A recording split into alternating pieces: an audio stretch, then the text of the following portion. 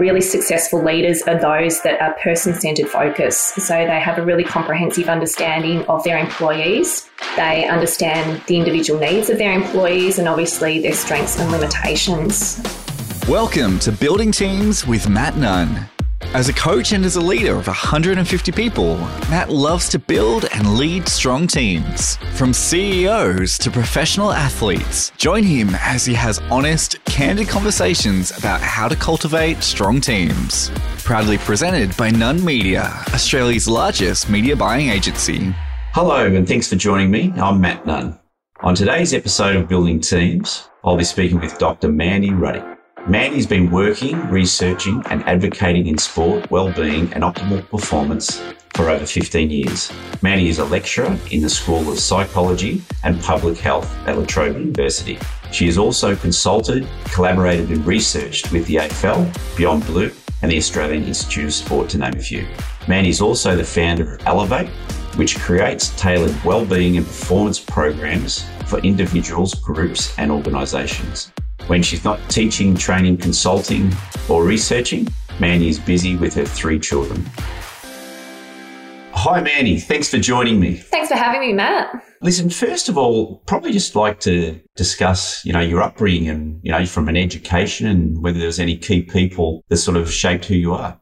So my upbringing, I was born and bred out in the eastern suburbs, which is where I still reside now, and I attended Carey Grammar throughout my school education, which I absolutely loved. It was a school that gave a lot of balance, both academically, sportingly, and that was me, pretty much. I was a semi-professional athlete. I was a swimmer growing up. Okay. Early mornings, many of them. So we did 10 sessions a week following that black line up and down the pool. It was a part of my life that created a really strong foundation for different areas with respect to sort of time management, building relationships, motivational aspects as well. So I reflect on it in a really positive light. I'm not sure my parents would think the same. 5 a.m. starts. That's right. It was in that sporting space that really highlighted to me some really instrumental people, whether that be from the sports coaching world, a number of coaches that I had worked with, one which I have reconnected with today, and I'm working with Bill Nelson, who was a national and Olympic swimming coach. I've got really strong connections too with my then sports psychologist, Anthony Clarica, who's a performance coach. He was the performance coach in a number of AFL clubs. Yeah, just through my connections in sport, I've come across some really instrumental people. What's your area of expertise and have you got a certain focus with your research? So my research area has focused on wellbeing, and it's specifically been in high performance sport.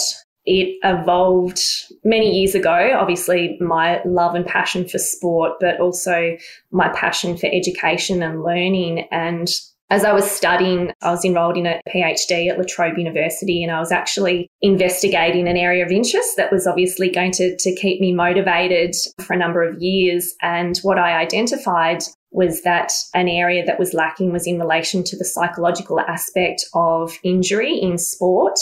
Unpacking that and looking into the literature, there'd been a lot of research done with college athletes, international athletes from other countries, and there was limited research that had been undertaken in Australia. When I looked into that further, I was actually quite surprised that no research at the time, which feels like a long time ago now, had investigated this in a sample of AFL footballers.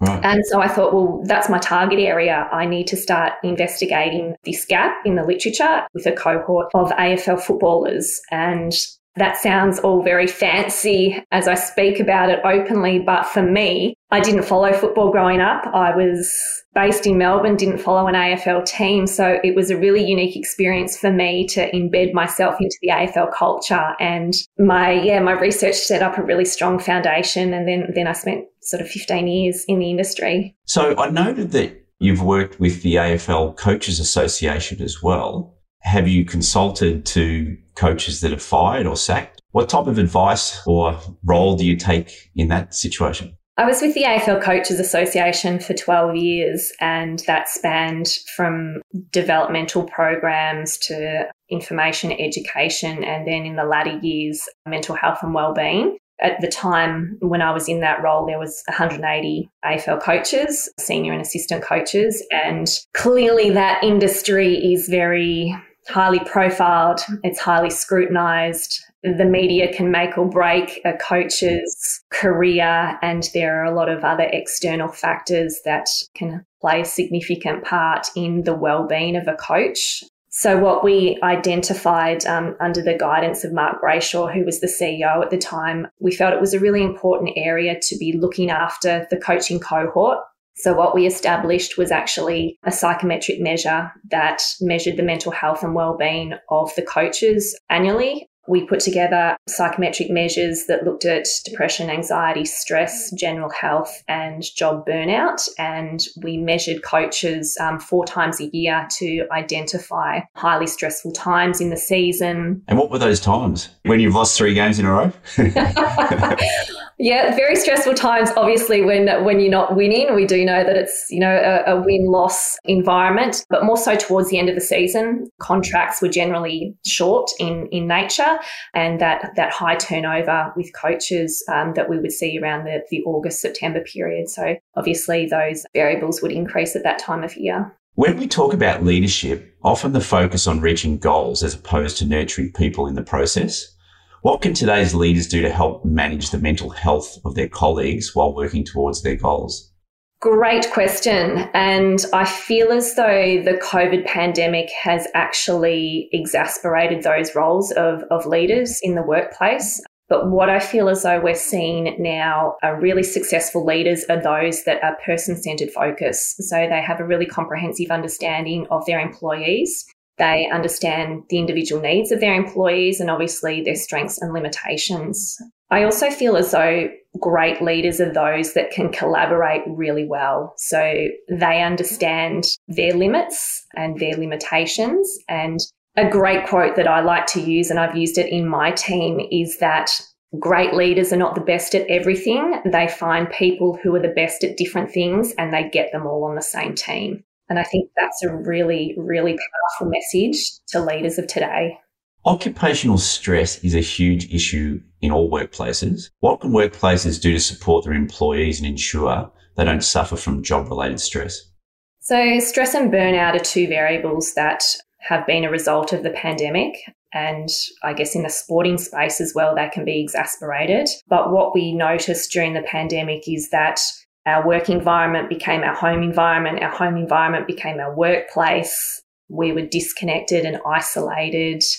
For many families in Melbourne, obviously the homeschooling factor played an instrumental role in stress as a society. But I feel as though, I guess from an organisational perspective, what employees have started to realise and understand as we start to emerge out of the COVID pandemic is various aspects that can be reflected on in a positive light as a result of COVID. And now, to try and avoid occupational stress and burnout, we see organisations that are trying to implement that work-life balance, or what I like to call a work-life interaction. I don't think balance is ever appropriate there, and it can be very challenging, but sympathetic and empathetic workplaces are now more flexible. So they offer various services to their employees. They offer more information. There's obviously been discussion about a 4-day work week, changes in relation to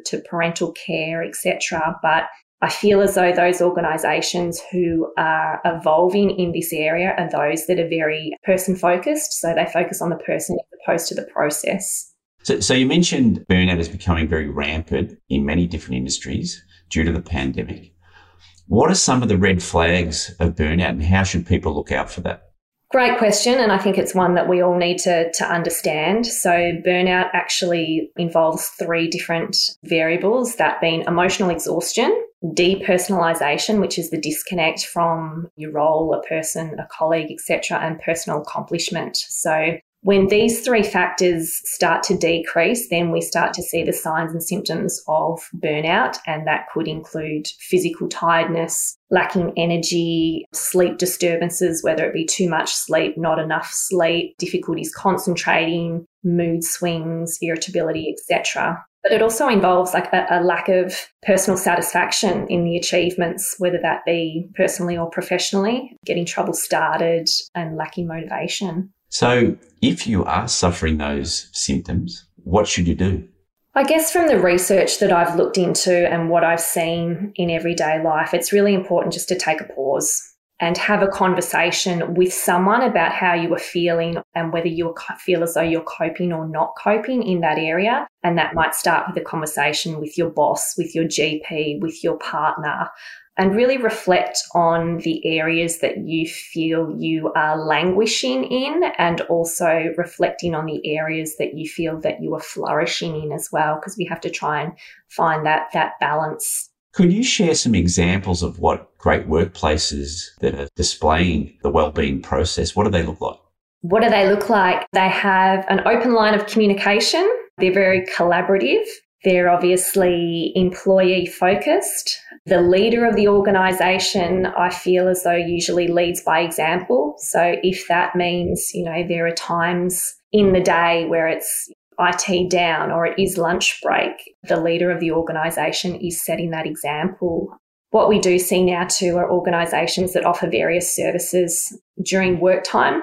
Like what would be some examples of that? Oh, some great examples that I've been privy to. Head, neck and shoulder massages during work time. General activities, not necessarily in the lunch break, but just activities that can increase the mood or vibe. Music, because we know that music stimulates the brain and releases endorphins, so it actually enhances our mood.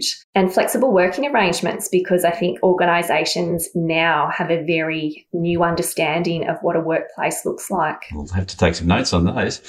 So just on that, what's one thing that I could implement, and perhaps other people, that would actually have an impact on their teams or my team's mental health and wellbeing?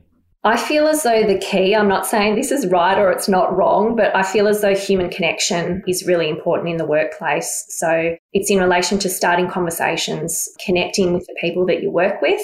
As mentioned, just having lighthearted activities to enhance the mood and the vibe in a workplace. And I also like the theory around starting the day on a positive note and ending the day on a positive note. So it's like the bookends of your workday. So when you walk into your workplace, is there music that's playing that's going to enhance your mood, or are there positive mantras written on the whiteboard in the conference rooms, etc.? Smashing out your workday and then also ending it on a high as well. So you're really solidifying those bookends of your workday. So you teach, just did a little bit of investigation, you teach a program on emotional fitness. What is emotional fitness and how important is it? Correct. So as part of the Elevate Wellbeing and Performance program, we offer a suite of services, and one of those services is the emotional fitness component. And Joe Parner is actually our expert in the area of emotional fitness, and what Joe measures, how he measures emotional fitness, is by the quality of our relationships with uncertainty. Joe has identified that there are 5 main points to emotional fitness. The first one is identity, so how we define ourselves. The second one is life stages, so which stage are you at in the journey from ambition to meaning, so how you're progressing. The third stage is values. The fourth stage is emotional flexibility. So what we do know is that emotions don't respond to facts. So when we are placed in a specific situation, the emotional brain always responds quicker than the thinking brain, which is why emotions sort of drive our reactions. But the emotions actually don't respond to facts. It's the response to the interpretation of that fact. So how we actually interpret that. And then the fifth element there is perspective, so our worldview. So they're the 5 key components that Joe has identified in relation to emotional fitness. Okay, I bet you're busy with that in the workplace. So you're getting that out in the corporate area? We are, yes. Joe's doing some amazing stuff leading that and also embedding it into our program as well. I know you regularly reviewing lots of research, study and results. Can you share something interesting perhaps that you've learned within the mental health field recently? Great question. And to tell you the truth, Matt, it's really hard to pinpoint one thing. I love to learn and I try and learn something new every day, whether it's something that's quite simplistic, it might just be a mantra that I've read or a memo, or it could be something more sophisticated from the academic research. But to pinpoint one thing is really challenging, and in the wellbeing space, every day we are evolving, which is fantastic, because 20 years ago when I started in this area of research, it was really limited. So to see all the research and organisations being proactive in this space now is really positive. I guess for me, personally and professionally, if I had to reflect on something, it would be in respect to a growth mindset. So it's about improving yourself both personally and professionally and always trying to evolve as an individual. Could you explain the difference between being stressed and being depressed? So stress, everyday stress, we all feel stressed at some stage in our life. It can be environmental. When we think about depression or compare that to depression, if we simplify that first, there are stages in our life when we all feel low at some stage, and it's clearly not concerning to think, well, I'm actually clinically depressed. So the differences between feeling low and actually identifying as being depressed is that the signs and symptoms need to be ongoing for at least 2 weeks. That is probably the main differentiating factor in relation to sort of just feeling low or in a bit of a slump as opposed to ongoing signs and symptoms. Is somebody that has fallen low and feeling that way, and let's say they come out of that in a month, is it easy to relapse, or do you mentally sort of establish a way of drawing yourself out of that, or is it very easy to relapse? I feel as though it's an ongoing process, to be quite honest, Matt, whether you were talking about a specific mental health condition or just trying to evolve as an individual yourself. There will always be times when we are challenged in life. There will always be times when we get knocked down, and obviously we try and get back up. And a lot of the research and the literature talks about resilience and how to become more resilient. And I feel as though as a society anyway, we have learnt to do that really well, going through, the longest lockdown in world history. Even just reflecting on what's happening now in northern Victoria towards New South Wales and the floodings, what you are hearing is about the devastation, but you're hearing about connection, kindness of individuals and people chipping in to help each other out. And I feel as though even when times are tough, if you've got that social support network around you and people rallying together, it obviously makes the process a little more easy. Well, lastly, what would be some advice to parents or people who have loved ones that are suffering from, whether it be depression or a mental health issue? Is there anything they can do from their point to help them pull out of that dark spot? The most prominent one, and obviously we've seen it in recent weeks, and October is Mental Health Awareness Month, is reaching out, connecting, having a conversation. More often than not, individuals might feel as though I'm the only one that's experiencing this. I feel very alone. But when we start to have an open conversation, we then realise that, there are a lot of people that are feeling the same way as me. So let's start to open the lines of communication. Let's enhance our mental health literacy and ensure that society has a really comprehensive understanding about mental health and wellbeing. And I feel as though we're doing that really well at the moment. Okay. Now, we've got 5 rapid-fire questions with rapid-fire answers to finish off the interview. What is your favourite mood-boosting activity? Exercise. What's something you're grateful for today? My family. Which book or movie has had the greatest impact on you? Brené Brown. What's your go-to takeaway meal? Anything I don't have to cook. If you were Prime Minister for the day, what's the first thing you'd change?